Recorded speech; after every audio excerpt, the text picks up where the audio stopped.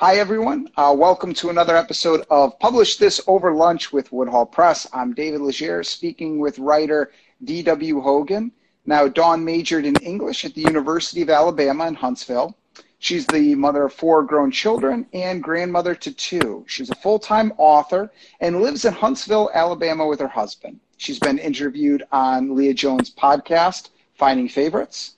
And her writing has appeared in Hypertext Magazine and TNBBC's The Next Big Book blog.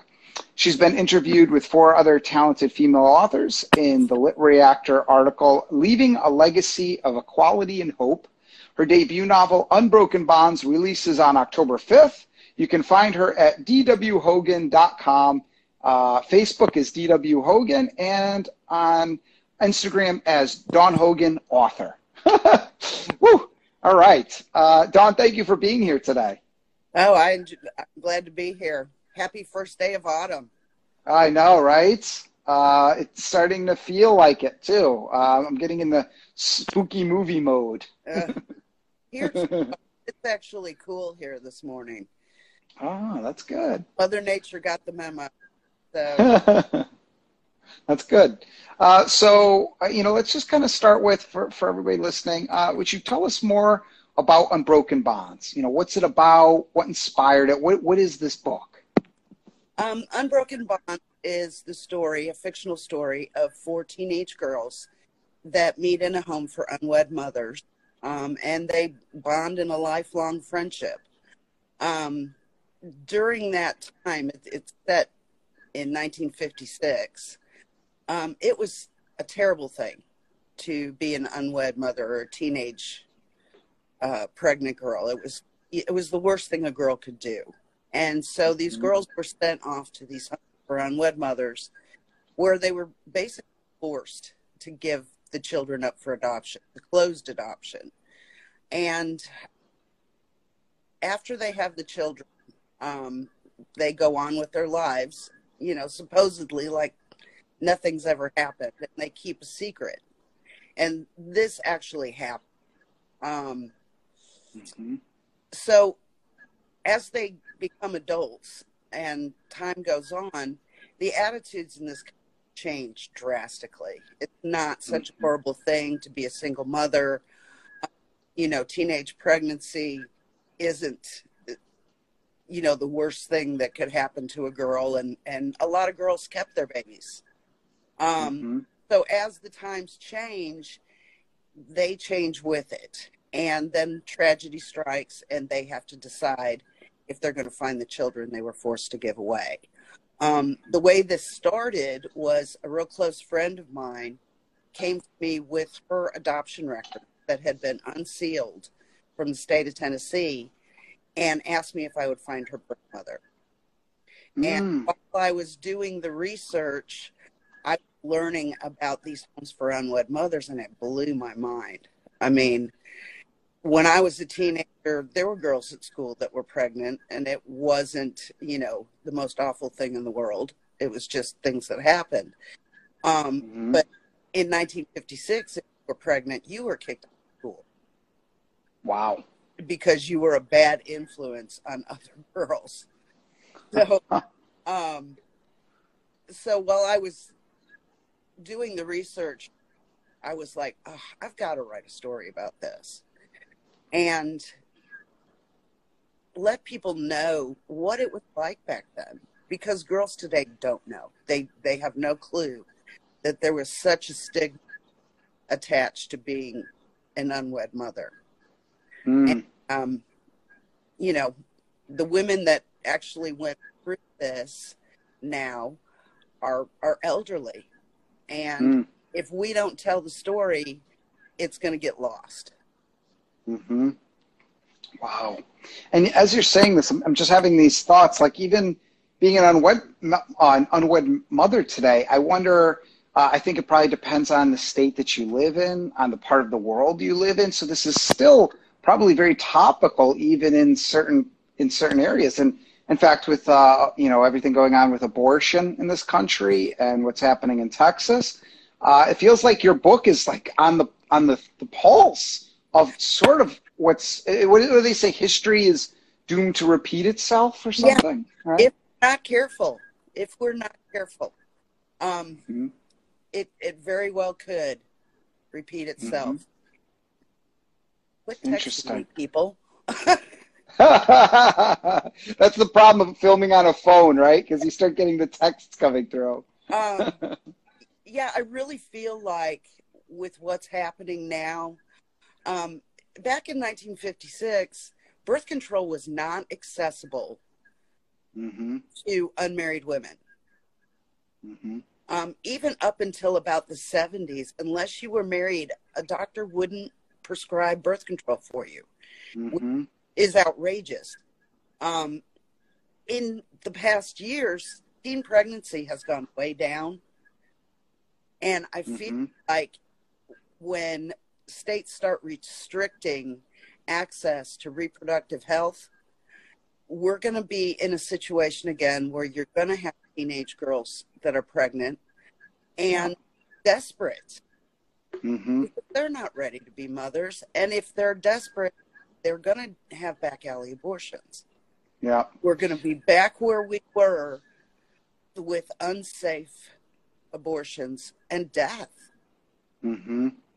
It's actually, I was reading an article that was talking about this, how this is really affecting the poor classes. And not, you know, if you're rich, you can still afford to fly to whatever state you want to go to. You can still afford to have these things. Who this really impacts is the working class. And, you know, and it's just horrible. It's horrible. And I think your book tackles this, right? Like it talks about this. Right. Underserved communities rely on Planned Parenthood not only for abortion, but for birth control, for cancer screenings, for health services, for prenatal care. Yeah. They do so much more than just abortion. Oh, yeah.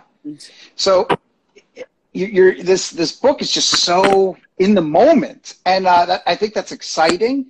And you, of course, didn't know this. You've been writing for 17 years, right? This is an evolution. And you know what I always say is a book publishes when it's supposed to publish, and your book is really publishing at a time when, I mean, it's so relevant for anybody listening. I mean, this is, you know, regardless of your opinions, because, you know, I teach an abortion is always, you know, so strongly divided. Whatever your issues on abortion, I think anybody can read this book and take away insight into the history of of our country and the dangers of even the adoption system and the shame attached to this.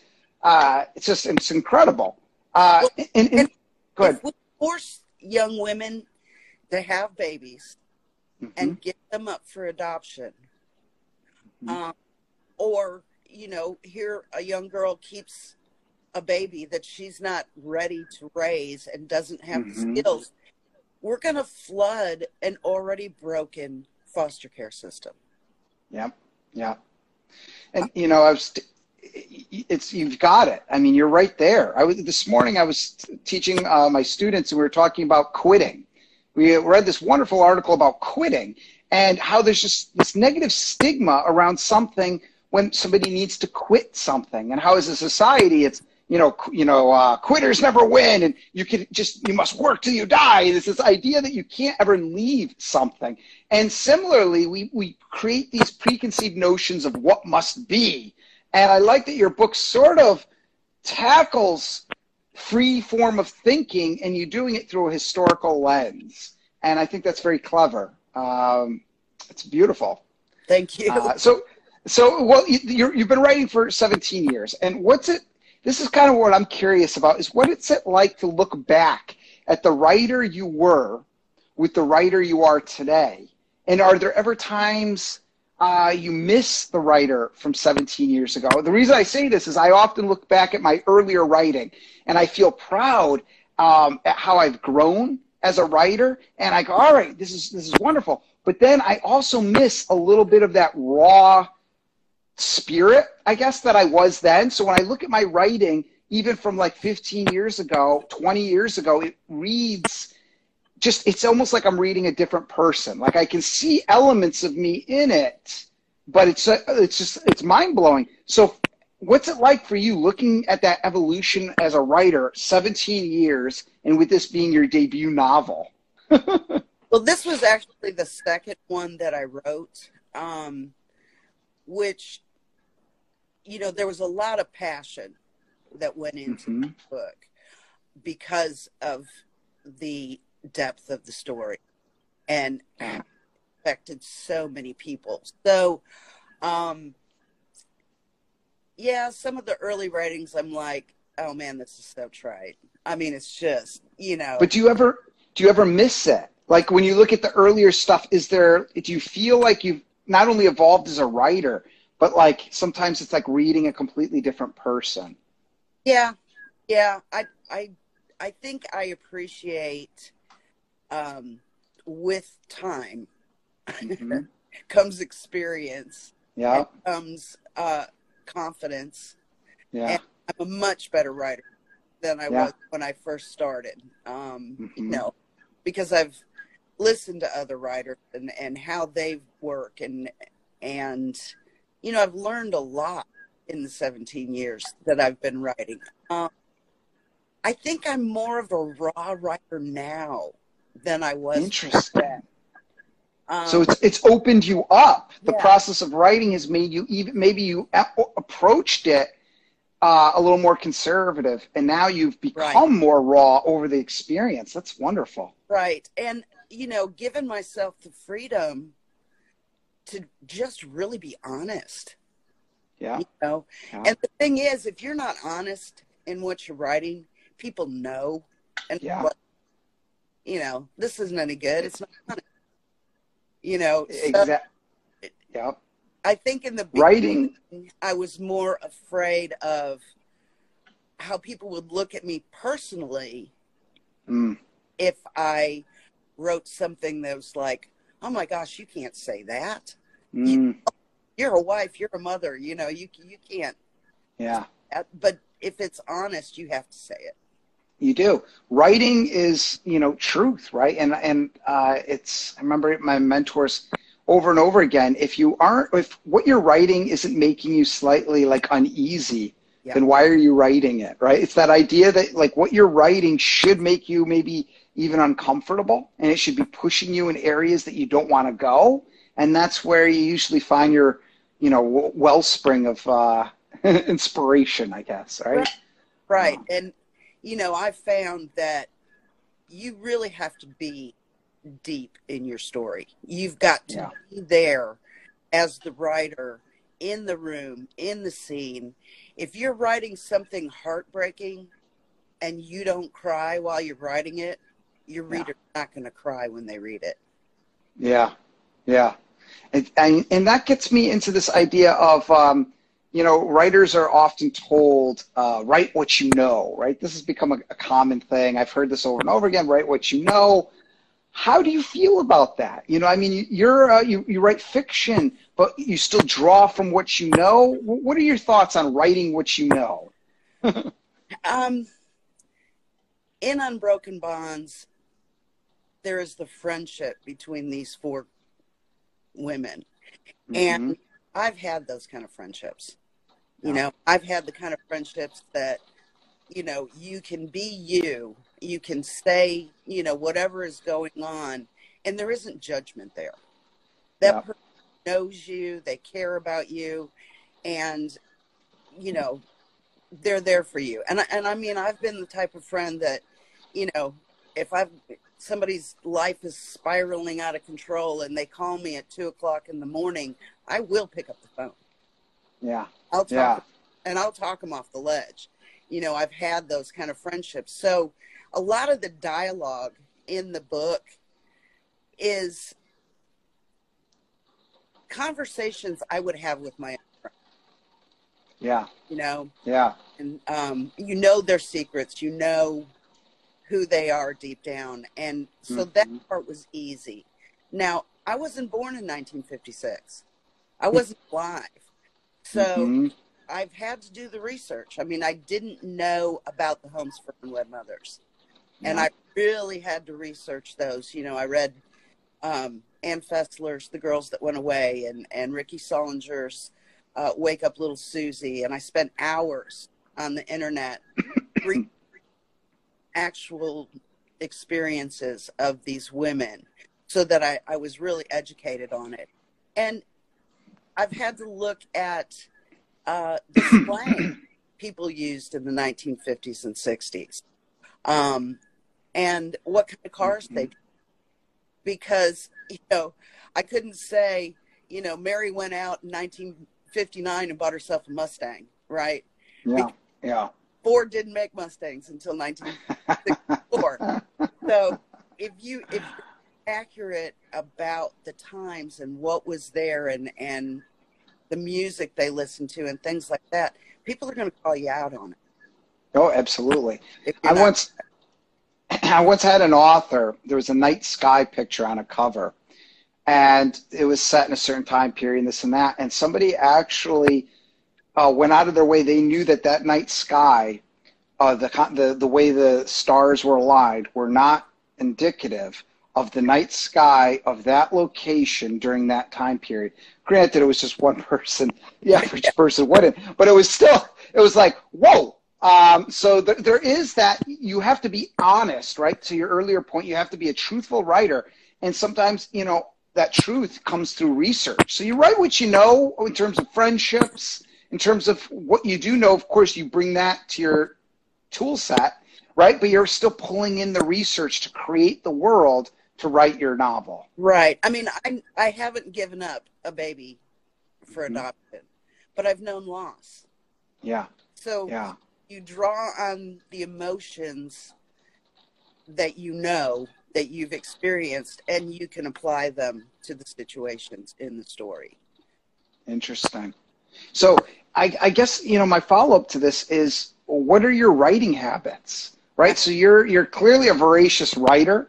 What is it for you? Do you sit down every morning? Do you set aside time each day? Like, what's your writing look like? No. I'm project driven, really. The last 6 or 7 months, I've really concentrated on marketing the book. Yep. I always have a novel going. I'm always writing something new, but I don't force myself to sit down and write 1,000 words a day. And that being said, when I have a life, I have a house I have to take care of. I've got responsibilities, So a lot of times when I'm folding laundry or I'm doing other chores, I'm thinking about that book that I'm writing, and I'm plotting it in my head. And when I go to sleep at night, a lot of nights I'm thinking about where this book is going to go. And I experience that if I'm stuck on something and I don't know where I'm going, I'll think about it as I'm going to sleep. And when I wake up in the morning, I've got a solution to the problem. My mind works it out while I'm sleeping. So even though I'm not at the keyboard, I write a lot in my head. In fact, there's an article on this. It's called Precrastination and Procrastination. And a lot of times people think that precrastinators, that's the way to go, but it's not. So if let's say you've got a book that you're writing or essay for class, hurrying to write it a couple weeks ahead of time, couple years ahead of time, whatever the case might be, actually isn't the way to go. Procrastinators, that's not the way to go either. Don't write in the last minute, but start writing and then let your mind, to your point, think about it as you're driving your car, as you're doing laundry, as you're sleeping. And even though you're not physically writing, you're mentally mapping it out. So when you sit down to write again, it just takes right off. It's there. And that's so exciting. Yeah, it's there. And I mean, I've done NaNoWriMo, the National Novel Writing Month. I've done that for years. Now, during that time, you've got to write a minimum of 1,600 words a day, or you're not going to make it. So there are times that I sit down and I really push myself to go ahead and put in the count for the day. I don't have too many times where I'm just staring at a blank page and I don't know what I'm going to do. You know, that whole idea of writer's block, I think, is also kind of a myth, because there's always something we could be writing, right? Like, even if it's just writing about how I don't really know what to write about, but there's still this act that you could just sit down and write poems. I think that's a great way to get through. If you're working on a novel, and I've used this with my own writing, I'll set the novel aside and I might just spend a couple days just working on a poem. You know, just like completely detach from the world that you're in and put yourself into something else and then see what comes from it. Yeah, let another part of your brain work. Yeah, absolutely. So I'm curious then, you mentioned you have other novels. Is there anything that you want to share that you're currently working on that you're excited about? I'm working on a novel that I'm calling Shattered Glass. And it is about a train wreck of a girlfriend who every life she touches, she screws it up. I mean, her name is Crystal. So Shattered Glass. That's good. So yeah, I mean, that one's kind of fun too. Yeah. It's a little bit Gone Girl. It's type of character, just manipulative and self-serving. Yeah, she's not nice. One thing that she has going for her is she's absolutely gorgeous. She is so beautiful. On the outside, but not on the inside. Right, on the outside, she is gorgeous. So she gets away with things because people see the exterior, and you know, a lot of the stuff she does, she's a little bit Teflon. You know, it just flies off of her because of that. So yeah, and I mean, one book that I have that's pretty much ready to go is a serial killer book, and it's called Intentionally. And you know, that was set in Boston, which I've been to Boston once, and the internet is such a great thing.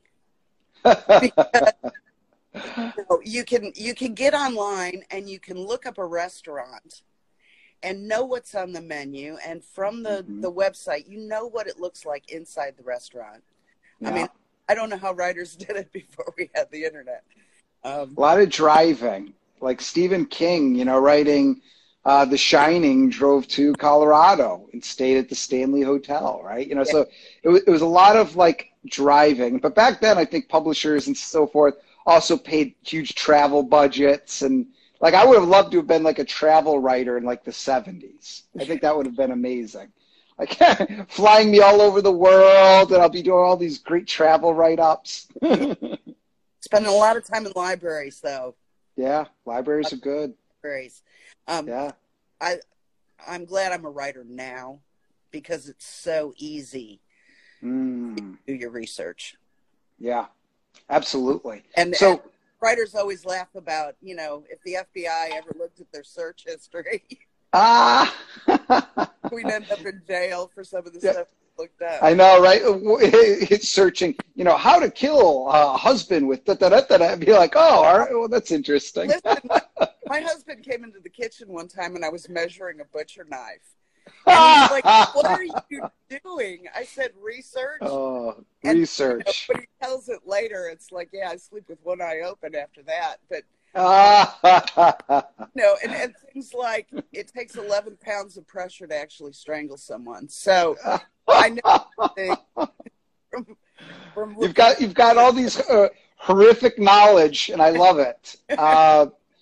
So that kind of brings us to the end, and on that note, I always ask everybody a couple things. One, I'm kind of switching it up. I'm curious, what are you watching? It doesn't have to be Netflix, but like, what's your go-to show these days? We just finished watching Yellowstone. Yeah, on what is that, Paramount or Disney Plus or something like? Yeah, really, Paramount. Yeah, really like that one. Now we're kind of hooked on Only Murders in the Building. That's and it's Steve Martin, Martin Short are in it. and it's Yeah. entertaining. And we're also watching Nine Perfect Strangers. Yeah. Nicole Kidman and Everybody's hooked on that. I haven't watched it yet, but I've heard everybody that watches it hooked. but I mean, in the last year and a half, we have binge watched a lot of shows. Same. Yeah. Lot of reading and a lot of TV shows, which is good. I'm happy with both. But what do you like, coffee or tea? Coffee. Coffee. First up Interesting. is coffee. Coffee. I only drink hot tea if I've got a sore throat. And Interesting. but keep in mind, I live in Alabama, and everywhere you go, there's sweet tea. And that's iced tea. But Yeah. it's sweet tea, and it's served everywhere all year long. So if you go out sweet tea. Yeah. So I went to Florida.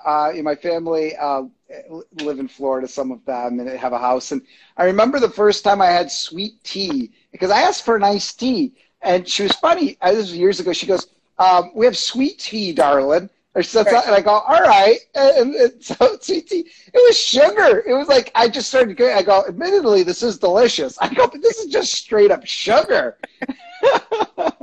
Because here it's like iced tea. You have to ask for it to be sweetened if you want it sweetened. It's literally just cold tea. That's all it is.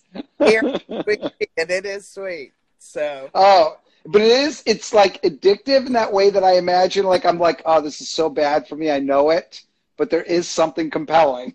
It goes with everything. It does. It does. All right. So one piece of advice for anybody listening. This is the last question. What do you have a takeaway? I would say don't be afraid to put yourself out there. Mm-hmm. Whether it's, at a job or writing, don't be afraid to put yourself out there. Because if you think it's too scary and you think you can't, you're right. You can't. Because you try. But put yourself out there because more times than not, the answer is going to be yes. And if it's no, you haven't lost everything you already had. That is excellent advice. Every door is shut until you open it, right? And sometimes it might just be locked, but you still try to open it anyway. Right. And, working on this book and getting endorsements for the book and getting, people to promote the book, more times than not, people have said yes. And that, that just makes me bolder to go to the next step and ask the next person. So I love that. I love that about you and that putting yourself out there. Even today's podcast, you said something last week. Hey Dave, you emailed me and I was like, yeah, absolutely. And now here we are. Like you're always putting yourself out there. And I think that's absolutely in today's day and age so necessary, especially as everything just gets so